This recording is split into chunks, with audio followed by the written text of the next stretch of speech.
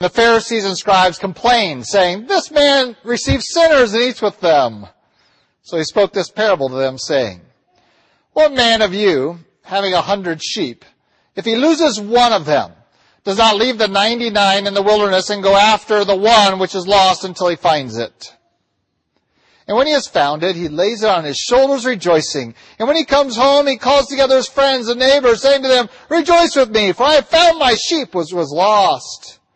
I say to you that likewise, there will be more joy in heaven over one sinner who repents than over 99 just persons who need no repentance. Or what woman, having 10 silver coins, if she loses one coin, does not light a lamp, sweep the house, and search carefully until she finds it? And when she has found it, she calls her friends and neighbors together, saying, 'Rejoice with me, for I have found the piece which I lost.' Likewise, I say to you, there is joy in the presence of the angels of God over one sinner who repents." Then he said, "A certain man had 2 sons. And the younger of them said to his father, 'Father, give me the portion of goods that falls to me.' So he divided to them his livelihood. And not many days after, the younger son gathered all together, journeyed to a far country, and there wasted his possessions with prodigal living. But when he had spent all, there arose a severe famine in that land, and he began to be in want. Then he went and joined himself to a citizen of that country, and he sent him into his fields to feed swine. And he would gladly have filled his stomach with the pods that the swine ate, and no one gave him anything. But when he came to himself, he said, 'How many of my father's hired servants have bread enough and to spare, and I perish with hunger? I will arise and go to my father, and will say to him, Father, I have sinned against heaven and before you, and I am no longer worthy to be called your son. Make me like one of your hired servants.' And he arose and came to his father. But when he was still a great way off, his father saw him and had compassion, and ran and fell on his neck and kissed him. And the son said to him, 'Father, I have sinned against heaven and in your sight, and am no longer worthy to be called your son.' But the father said to his servants, 'Bring out the best robe and put it on him, and put a ring on his hand and sandals on his feet. And bring the fatted calf here and kill it, and let us eat and be merry. For this my son was dead and is alive again. He was lost and is found.' And they began to be merry. Now his older son was in the field, and as he came and drew near to the house, he heard music and dancing. So he called one of the servants and asked what these things meant. And he said to him, 'Your brother has come, and because he has received him safe and sound, your father has killed the fatted calf.' But he was angry and would not go in. Therefore his father came out and pleaded with him. So he answered and said to his father, 'Lo, these many years I have been serving you. I never transgressed your commandment at any time, and yet you never gave me a young goat, that I might make merry with my friends. But as soon as this son of yours came, who has devoured your livelihood with harlots, you killed the fatted calf for him.' And he said to him, 'Son, you are always with me, and all that I have is yours. It was right that we should make merry and be glad, for your brother was dead and is alive again, and was lost and is found.'" Well, this morning we have an opportunity to move into a portion of Scripture that is full of truth communicated through the means of parables. We have already studied extensively several parables, and today we're going to, in the end portion of this chapter, the last half of the chapter really, we're going to enter into perhaps among the top 3 at least, best known and loved of the parables of Christ. Certainly the parable of the sower and the seeds needs to be among those. Parable of the Good Samaritan, and perhaps of the prodigal son. Those 3 are probably the best known of the parables of Christ, and we are going to be looking at one of those today. But I want to remind you of the setting in which we come into this type of teaching. We are in a mixed group where we have tax collectors and sinners drawn to the ministry of Christ because of his message of hope and of forgiveness and of being brought into the kingdom of heaven. We have also the enemies of Christ there as well. And while the secondary audience are the sinners and tax collectors, the primary audience that we find these parables addressing are the self-righteous Pharisees. The scribes, is to them, specifically perhaps, that he was referencing these parables, and they understood that. By the time he is going to be done with this, if they weren't enemies before he started, they certainly were by the time he was finished. Because they understood that what he was speaking not only offered hope to the sinners, but were obviously targeted against them and how they were approaching his ministry, how they were communicating to each other and to the world what they said. And we're going to see that contrasted here was the way into the kingdom of heaven, which was through the keeping of the law, not its spirit, but its letter. Before we look into our text and these parables, let's go, Lord, in prayer together and commit this time to him. Our gracious God and Heavenly Father, we do thank you again for your word. Easy for us to take it for granted this morning, and yet it's a precious thing that we have. It's readily available to us, and we have an opportunity to study it and communicate today and each week. But let us not grow too accustomed today, Lord, to it. Guard us from that. That we might, out of familiarity, not honor and value it as we should. And so, Lord, we pray your hand upon this time, that your Spirit might have liberty to move and work in us, both in the communication in the speaking of your word and of the hearing of it.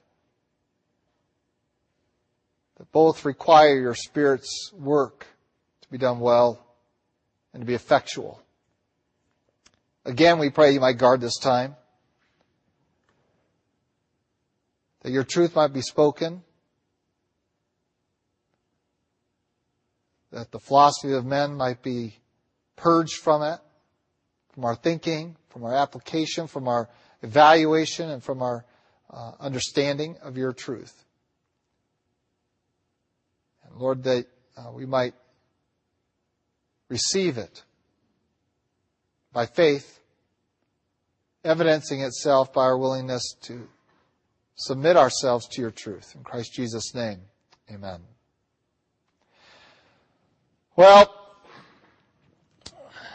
once again, the accusation comes against Christ that he is spending way too much time with sinners and giving them far too much access to his teaching and ministry, that he even goes so far as to enter their homes and eat with them. And we all know that they probably don't serve very kosher meals. And who knows what kind of entertainment you might engage in there.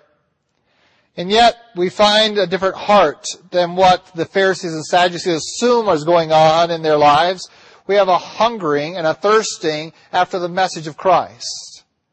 That rather than any expectation of Christ conforming himself to their manner of living, we find them eager to conform themselves to his teaching.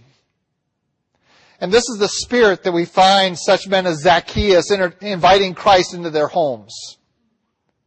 That this was an honor for them, and it was one that they would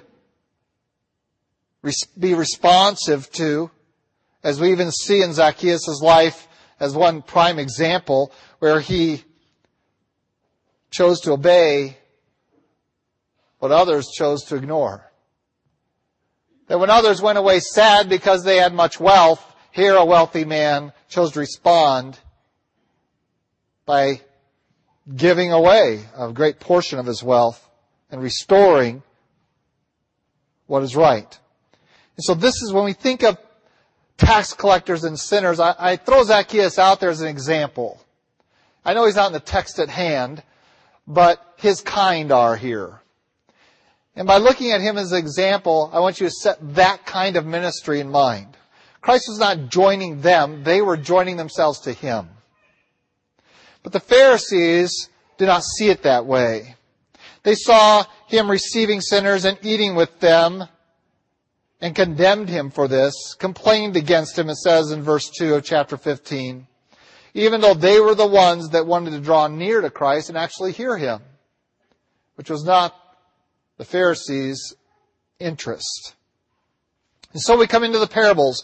We find a series of parables. We want to look at these three, for they focus on the idea of once lost and then found. The lost ones that are found, and each one is going to conclude with a call to rejoicing. That what really brings rejoicing, not in your life, not in the church, but even more than that, what causes rejoicing in the Father's presence in heaven? What makes God glad? And his servants, his angels, those messengers that are around his throne room, what is going to lead them to joy? And this Christ wants to communicate, which will be very different than that which the Pharisees communicated. And so we begin not with a positive statement, but a negative circumstance. We have something lost. And we need to understand that that is the beginning point. The beginning point that God understands and that we need to grasp here is that we begin each of these parables with something lost. And so we start in the negative, we start in the hole, and we must recognize that as our condition, right? That we come to God not with anything of value, but rather a lost one. That we, in of ourselves, have detracted from the whole, not added to it.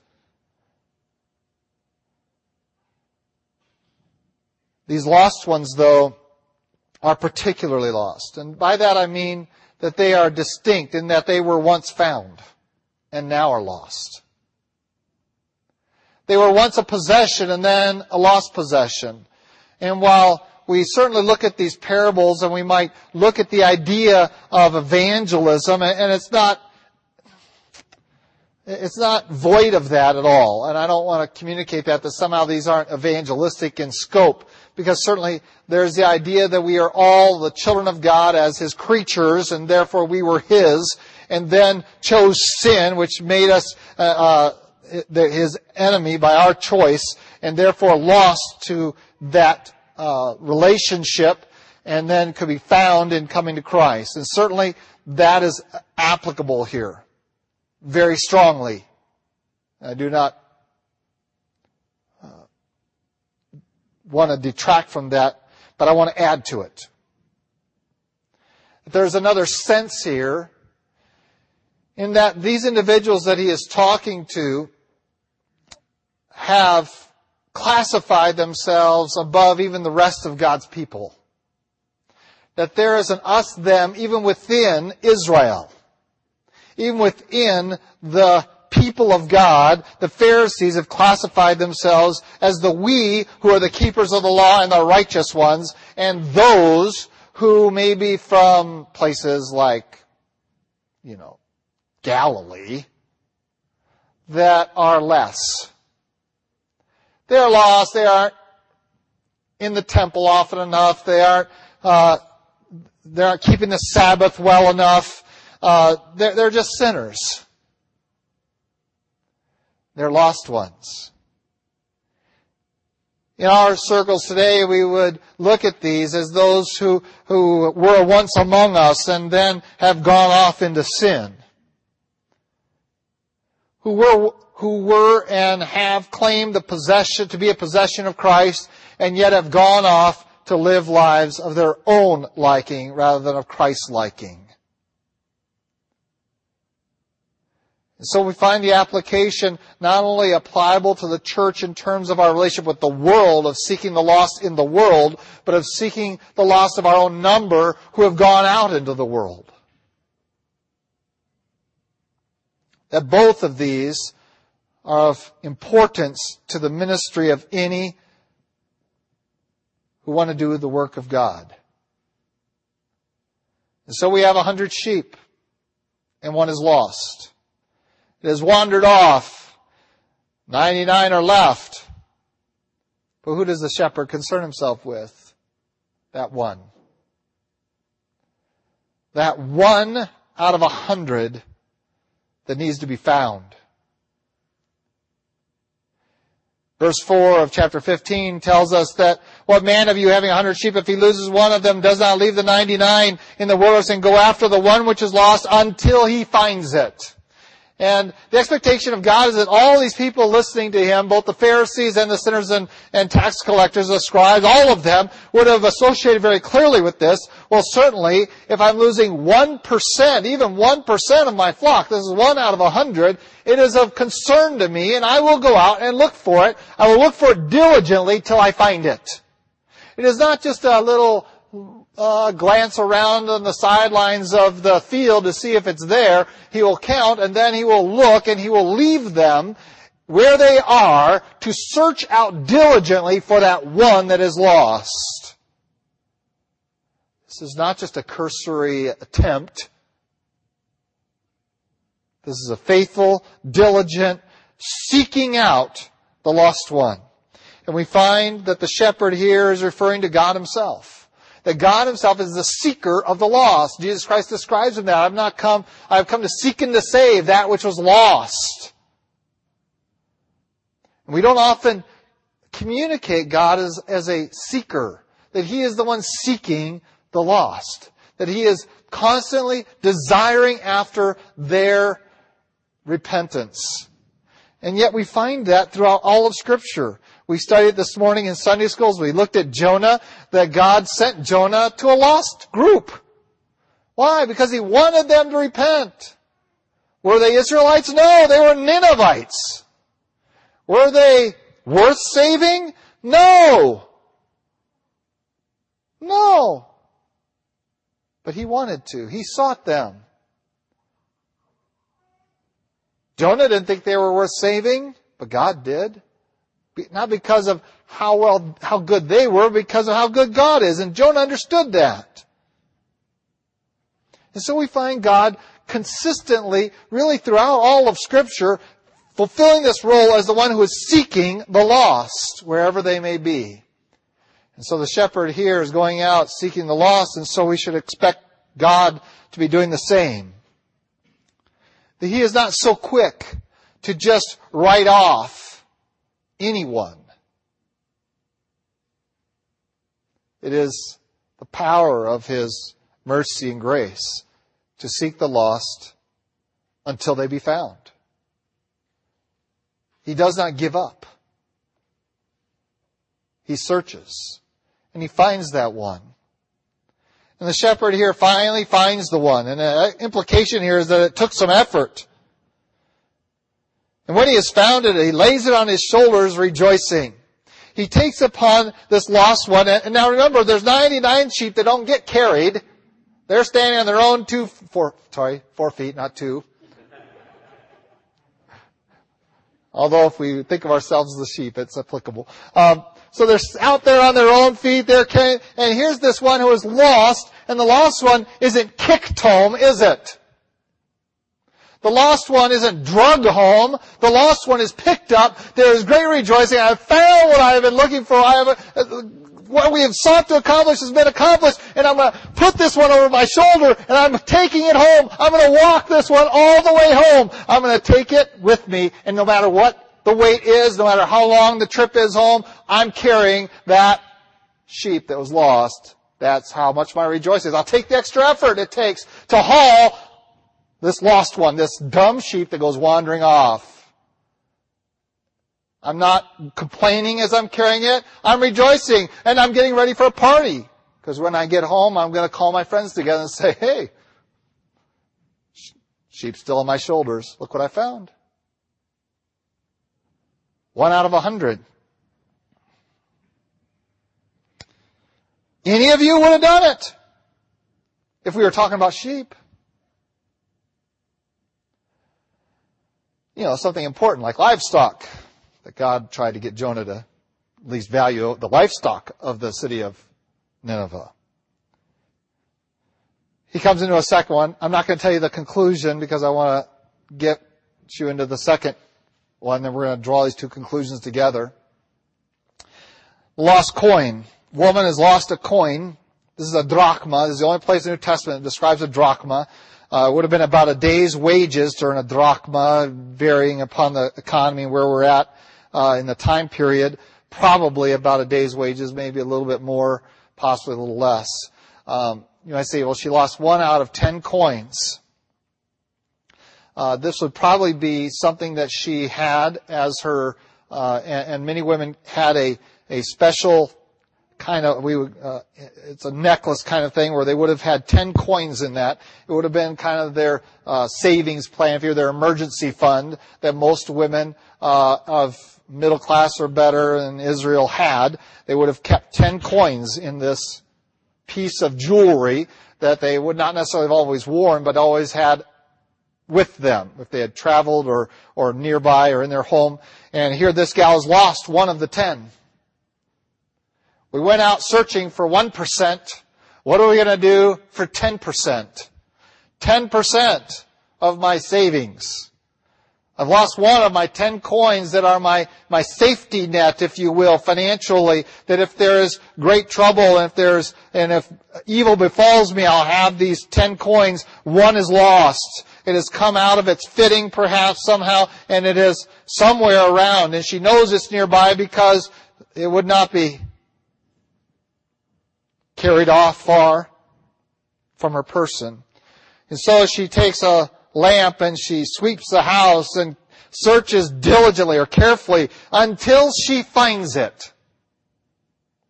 There's no quit in this girl either. No quit in the shepherd, no quit in the woman. I'm going to keep searching. I'm going to do the extra effort it's going to take. I'm going to light that lamp. I'm going to get a broom. I'm going to sweep the room. And you might say, well, it must be at night. Not necessarily. If you get to the Middle East, you'll see how dark the insides are. There are very few windows. And so she's in there. She's looking all over. Got to find this somewhere. I have to find this. It's 1/10 of my savings. I have to look for it, and I'm not going to quit. I've got the 9 coins over here, but I'm looking for that 10th, and I'll look in this corner and that corner, and she sweeps the room from corner to corner to corner, looking for that 10th one, that one. Finds it. Is there a party for the 9? No, but there's a party for that 1. She calls her friends over and says, look, I found it, I've lost, but now it's found. Rejoice with me.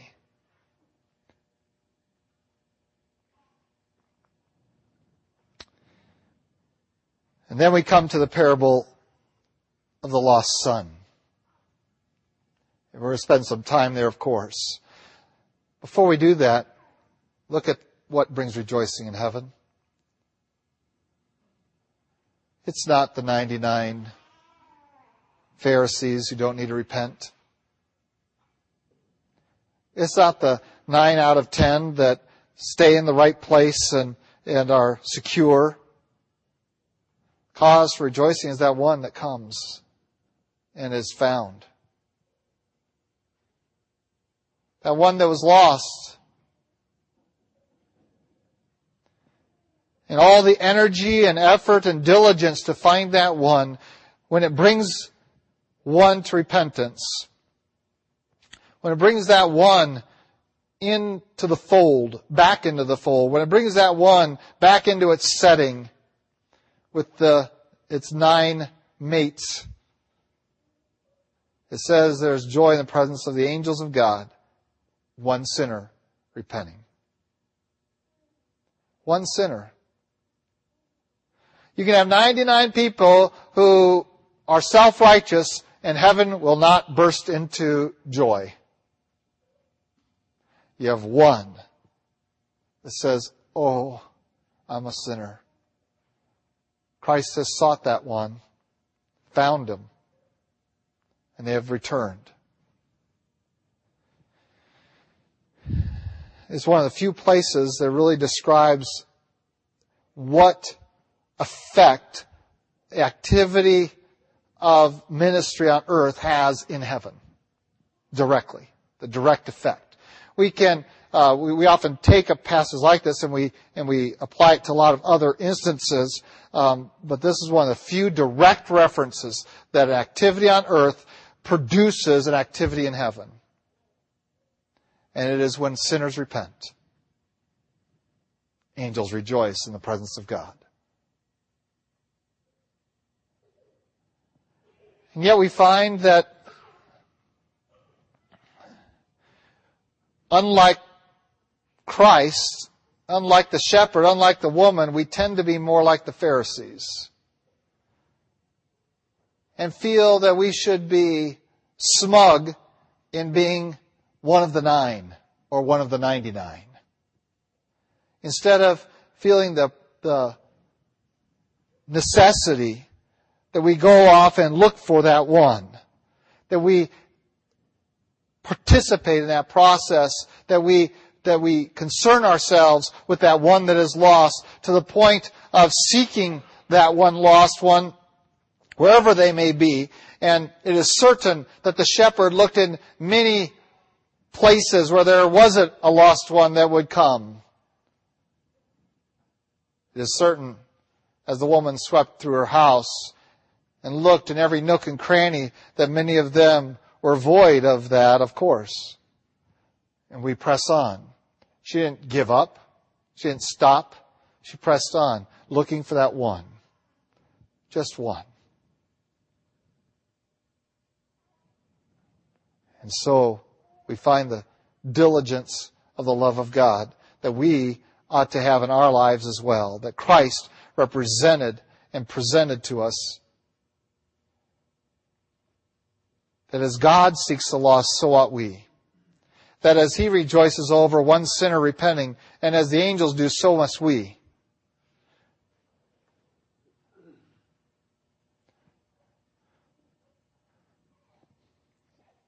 And so we come to the parable of the prodigal son. And again we find a lost one. Man had 2 sons. The younger one asked for his inheritance, and we might think of this as just a monetary thing, but the inheritance in the Middle East was divided between the capital, in other words, that which was producing the income and the income that it was producing. And it was often the case that you would kind of sign over ownership of the capital to your children before you died, and then the income that was produced that they would get after your death. This young man was asking for the capital.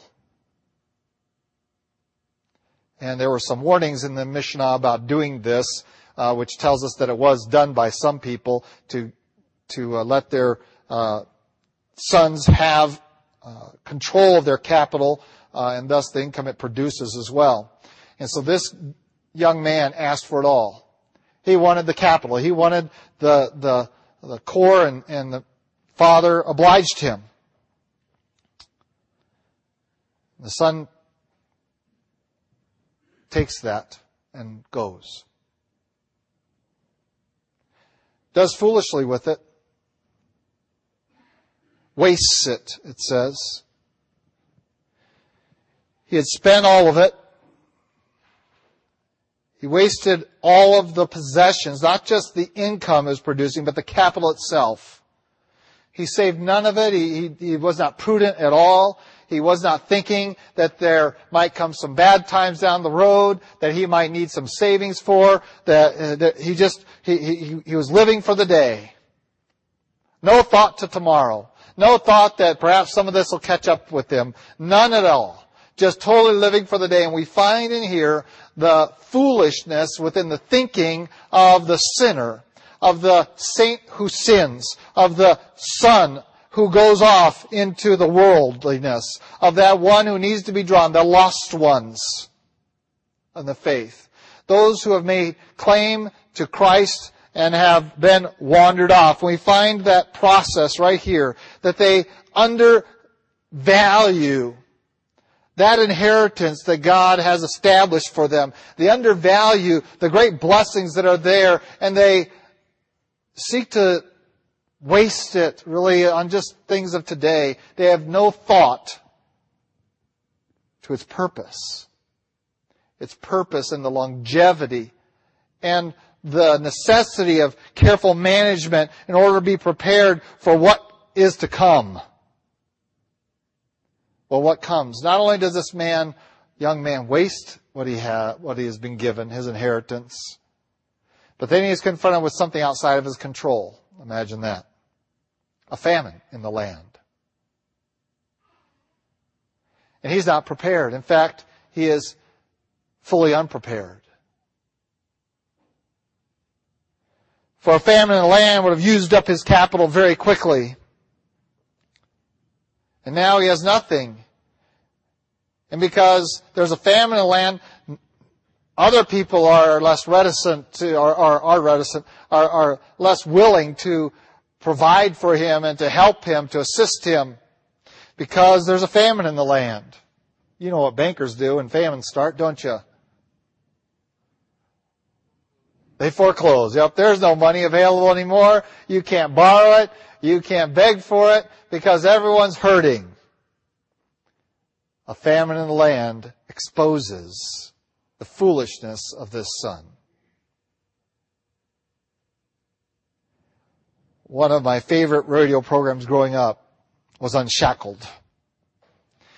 And it's phenomenal to see how many of those stories started off with someone who grew up in a Christian home and even made a profession of faith. But much like this young man, foolishly undervalued their inheritance spiritually and wasted it. And nearly destroyed they did destroy much of their life. Destroyed their bodies, destroyed their minds, destroyed their relationships, all for living for now, with no thought of tomorrow. Eat, drink, and be merry.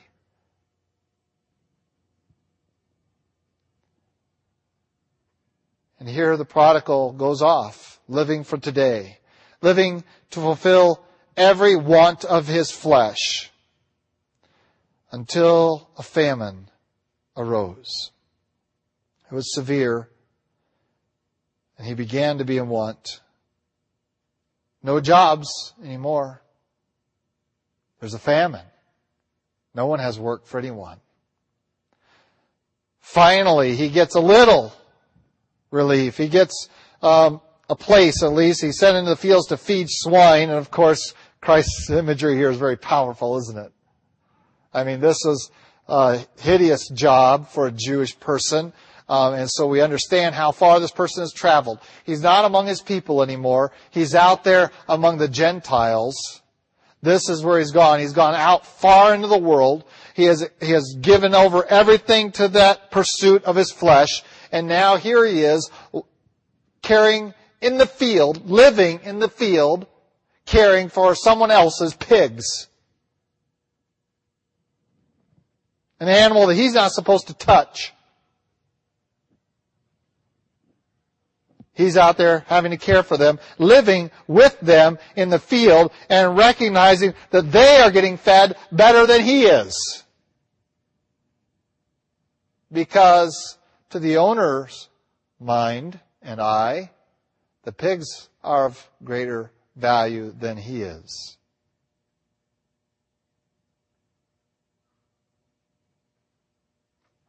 The pigs are the owner's livelihood.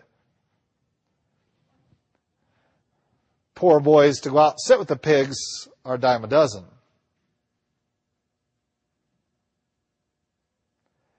You see how his value has just diminished to the point that he is lower than a servant. A pig is worth more than him. And so if we're going to choose between feeding the pigs or feeding the guy watching the pigs, we make sure the pigs get fed. This is where he has come.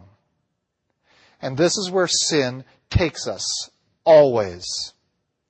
It takes us to this point. And I want you to see just how low it went. The fact is that too often we want to intervene before they get to that point.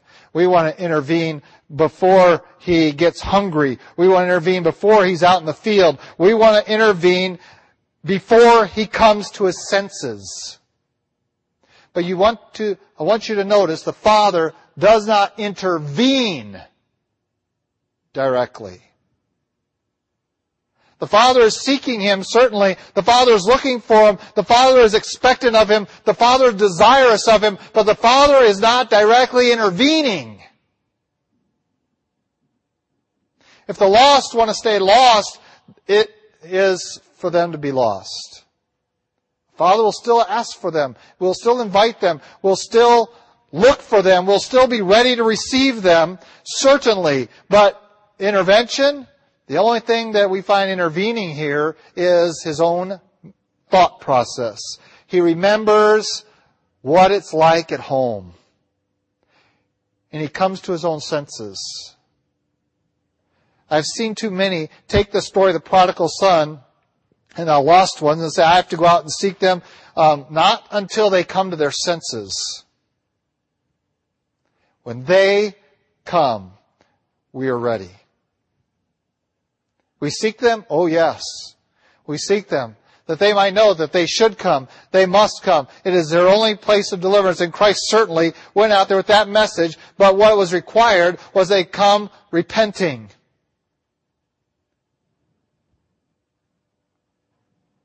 And so we find the Father not intervening in verse 14, not intervening in verse 15, not intervening in verse 16.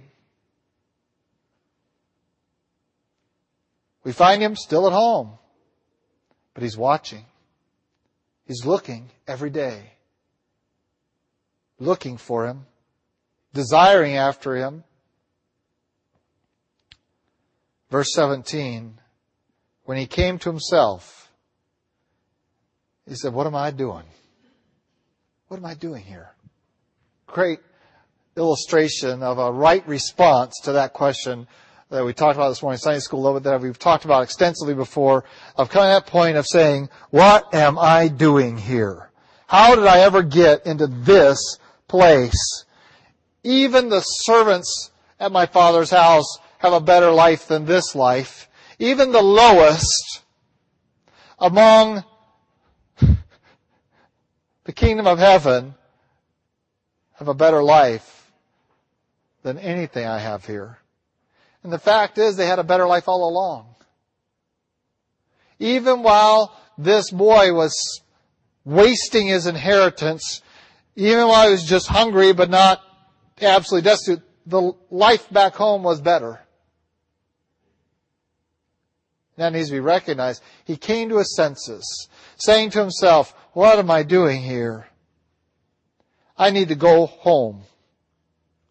I need to go back and just beg for forgiveness. I need to go back and I want to, even if I recognize I don't deserve to be your son anymore, can you just make me one of your servants at least? Because even they're treated better than the way life is out there.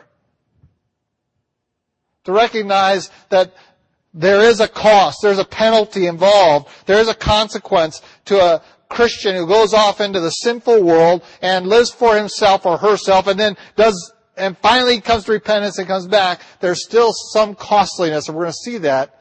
Maybe not as much as they think, but there is a costliness. He says, I understand that, I recognize it, and so I'm coming back not expecting to be restored, but expecting to come in and to be the servant here because I've wasted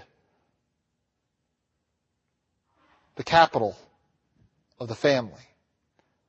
Probably about 40%, because he's the younger one, 30 to 40% of the total capital of the family. Of course, the Father's looking, because the Father is seeking him.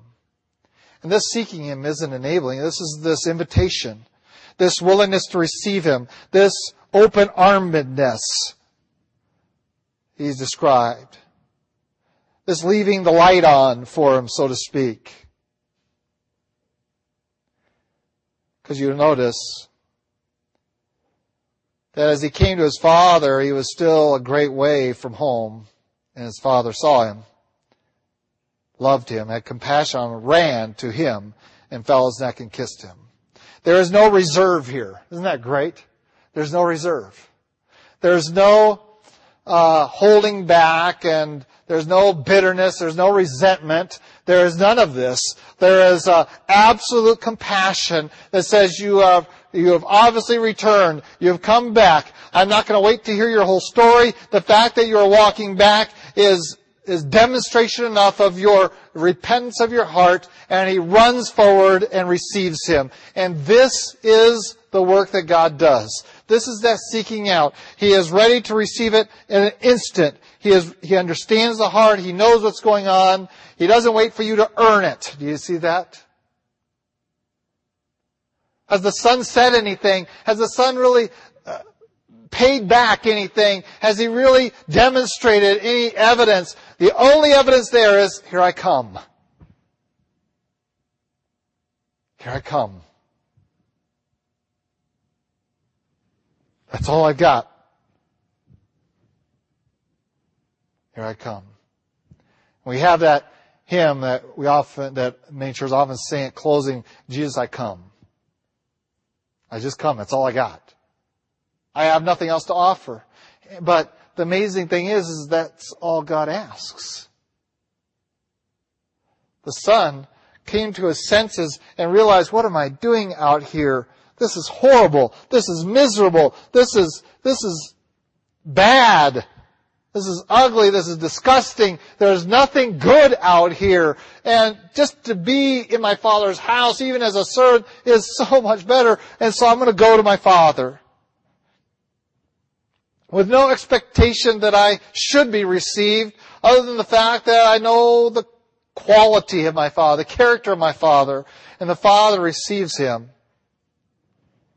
Falls upon his neck, kisses him without no holding back, no grudges, no bitterness, no I told you so's, forgiveness and restoration. Restored to what level is the question. And this, there's some discussion about. And really the rest of the chapter is about this discussion of restored to what level and what's going on here. He comes in and he says, listen, I've sinned against heaven and your sight, Dad, and I'm no longer worthy to be called your son.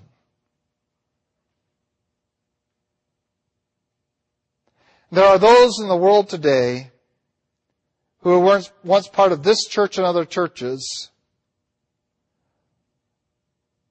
who rightly are no longer worthy to be called God's sons. Because of the sin that they have walked into, wallowed into, and are trapped into. But I have an amazing thing to tell you.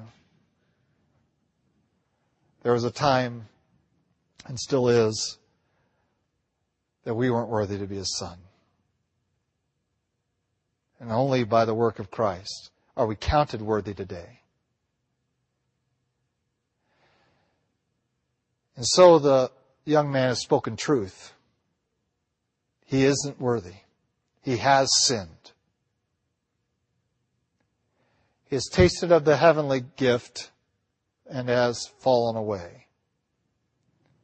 And yet he has come to repentance. And so the Father is ready to receive him. And so he says, let me be a servant here. I know I cannot fulfill that role of son anymore. I have squandered my inheritance. I have no right to claim it anymore. But can I be your servant here? I'm not worthy to be your son. Can I be your servant? The Father, interesting, the Father doesn't say a lot to his boys, to this boy anyway. He saw him, ran, fell on his neck, kissed him. And his response is not to say a thing to the son. Do you see that? He gives no answer to the son. Son says, I've sinned against heaven, against you. I'm not deserving to be called your son anymore, but here I am. I've come. That's all I've done. That's all I can do. I come. The Father doesn't even answer him. Because you see, the issue is irrelevant to the Father. He's already made the decision. And he demonstrated that already, and he will further demonstrate it. He doesn't turn to the son and say, oh, no, it's okay, son. No, he doesn't. He turns to the servants and says, go get the best and put it on him. Best robe, get a ring, every designation, every evidence, this is my son. Communicated not only to the son, but to everyone in the house. You see, saying words to the son might have comforted the son. But the father went a lot farther than that. He says, I'm going to clothe you in all the sonly apparel and the ring that shows that you're still a member of the family, so that you are reestablished corporately in this household, that none can speak against you as anything other than the son. You are a son.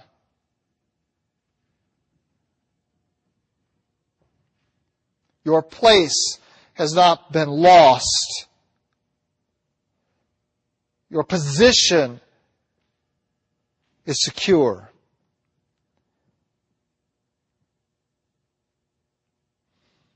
And further, we are going to celebrate your coming. Bring the fatted calf here, kill it, and let us eat and be merry. And again, he's still not talking to his son. For this my son was dead and is alive again. He was lost and is found, and they began to be merry.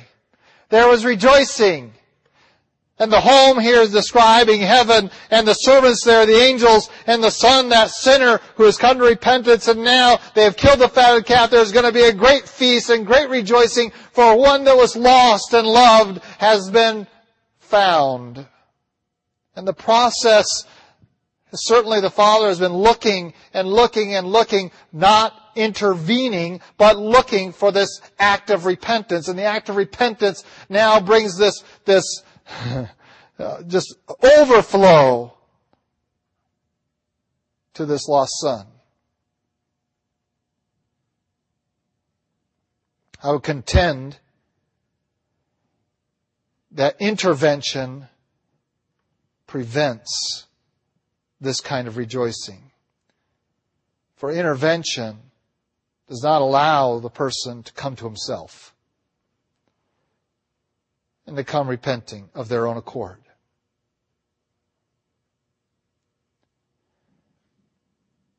And so we must distinguish between the seeking and the intervening. For it is certain that sinners who desire to sin must be left to it. While called to it, they cannot be intervened upon, but should be left to their sin and its consequences, even if it means being hungry and living out in the field with swine. Was the Father cruel? Oh no. Sin is cruel. And some people are better off to learn that the most difficult way there can be. Until one comes to himself,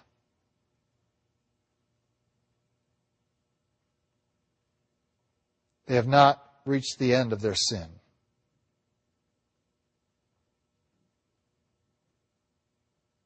But once someone comes to themselves and recognizes their sin and repents of it and comes with nothing else to offer but coming home, then there can be great rejoicing. There can be deliverance. There can be restoration. Let us not be like the older son, who was full of bitterness, full of envy,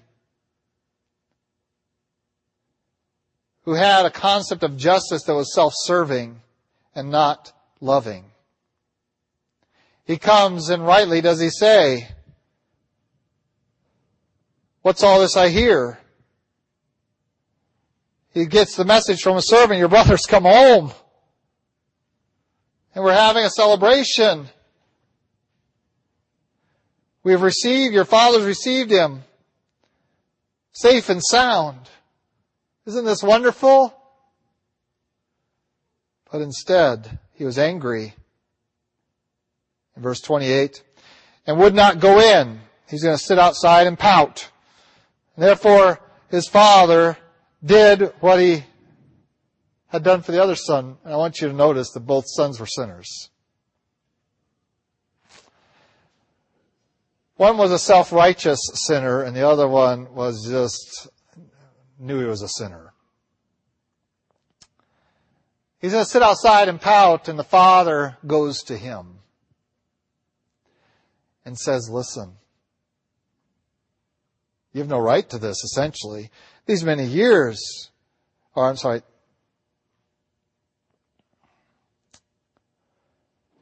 came out and pleaded with him, begged him to come. Come in. Come in. Verse 29 is the answer he gives. These many years I've been serving you. I never transgressed your commandment at any time. You never gave me a young goat that I might make merry with my friends. But as soon as this son of yours came, who has devoured your livelihood with harlots, and you killed the fatted calf for him. Don't care about me. You expend all this energy and effort after this sinner. When do I get mine? You see, there's not a lot of difference between the two sons. Neither one was looking beyond tomorrow.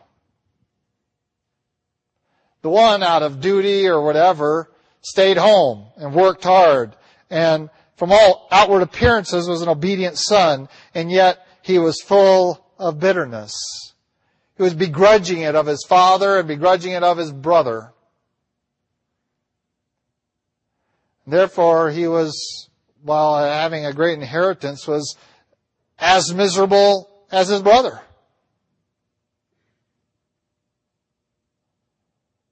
And so the statement is made, son, you're always with me and all that I have is yours. We're going to do what's right here. It was right for us to be merry and glad. One who was dead is alive again. The lost is found. Because it's right. And God will always do right. Always.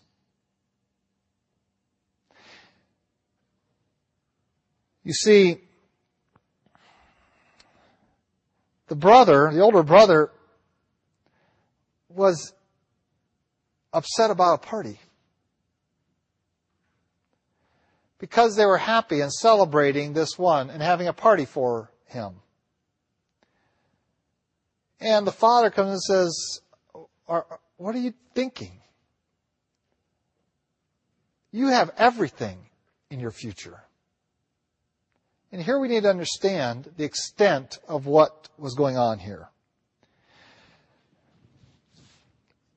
The younger brother comes home, has no future inheritance. He will be dependent from that point on his father and later his brother. For his inheritance is gone. On his own, he'll have to work and earn his own living. He will not be able to, the capital is gone. He is not getting another share. That share is over with. The entirety of what is left is the older brothers. But the older brother isn't seeing the future. Just like the younger brother, when he asked for his inheritance and squandered his capital, wasn't looking beyond tomorrow. Now this older brother isn't looking beyond tonight. The night of the party. He's not looking at the future and realizing, you know what, everything here is mine. He only sees the immediate. And it's when our eyes focus upon that we lose sight of the big plan of God. When we look at just the immediate. Oh, that we would see that when a lost one is found, there are eternal value to that. There's eternal value when a lost is found. That's why heaven rejoices. There is eternal value there. And we can rejoice with this one and recognize that they have squandered a portion. They have squandered their portion. And their existence will be different from this point on. There are consequences that this younger one will have to pay. Yes, he still has this position, but what is he lacking? He has no further capital to draw upon. And so he is there in a humbled state. Even though he is a son, he is in a humbled state as a son, in that everything of the father's is going to go to the older son. There is a price he's paying. He got his capital. He wasted it. He's not going to get any more of dads and brothers. There is a consequence to walking out, and we might read this story and say, I can go out and live how I like for a little while, and God will just be thrilled that I come back. Let me warn you, there is a cost. there's a penalty. And you can test the mercy and grace of God, but you'll be miserable in the process. Why would you want it? Yet we are foolish enough to see people take this story that way, that I can go out and live how I like, and I can come back whenever, and God will take me in, and everything will be just like it was. And we lose the force of this. This is not an excuse to go live like the world, thinking you can come back anytime you want. But rather the force of this is the misery of sin and its cost that only Christ can overcome. There was no other help anywhere else for this young man except at home. And it was right for him to stay there. But it is just as possible for you to be sitting in church today, separate from the world, and be filled with the same kind of heart sin that Christ speaks of in the older brother, that was going on in the Pharisees and scribes. They're the older brother. They had all the benefits. They had the law, they had God's Word, they had all the benefits. They had the temple, the practices there, they had it all. But they had the same heart disease that the youngest one had. The only solution was to surrender to the grace and mercy of the Father. And this Christ invites them to. Cause for rejoicing when the lost are found.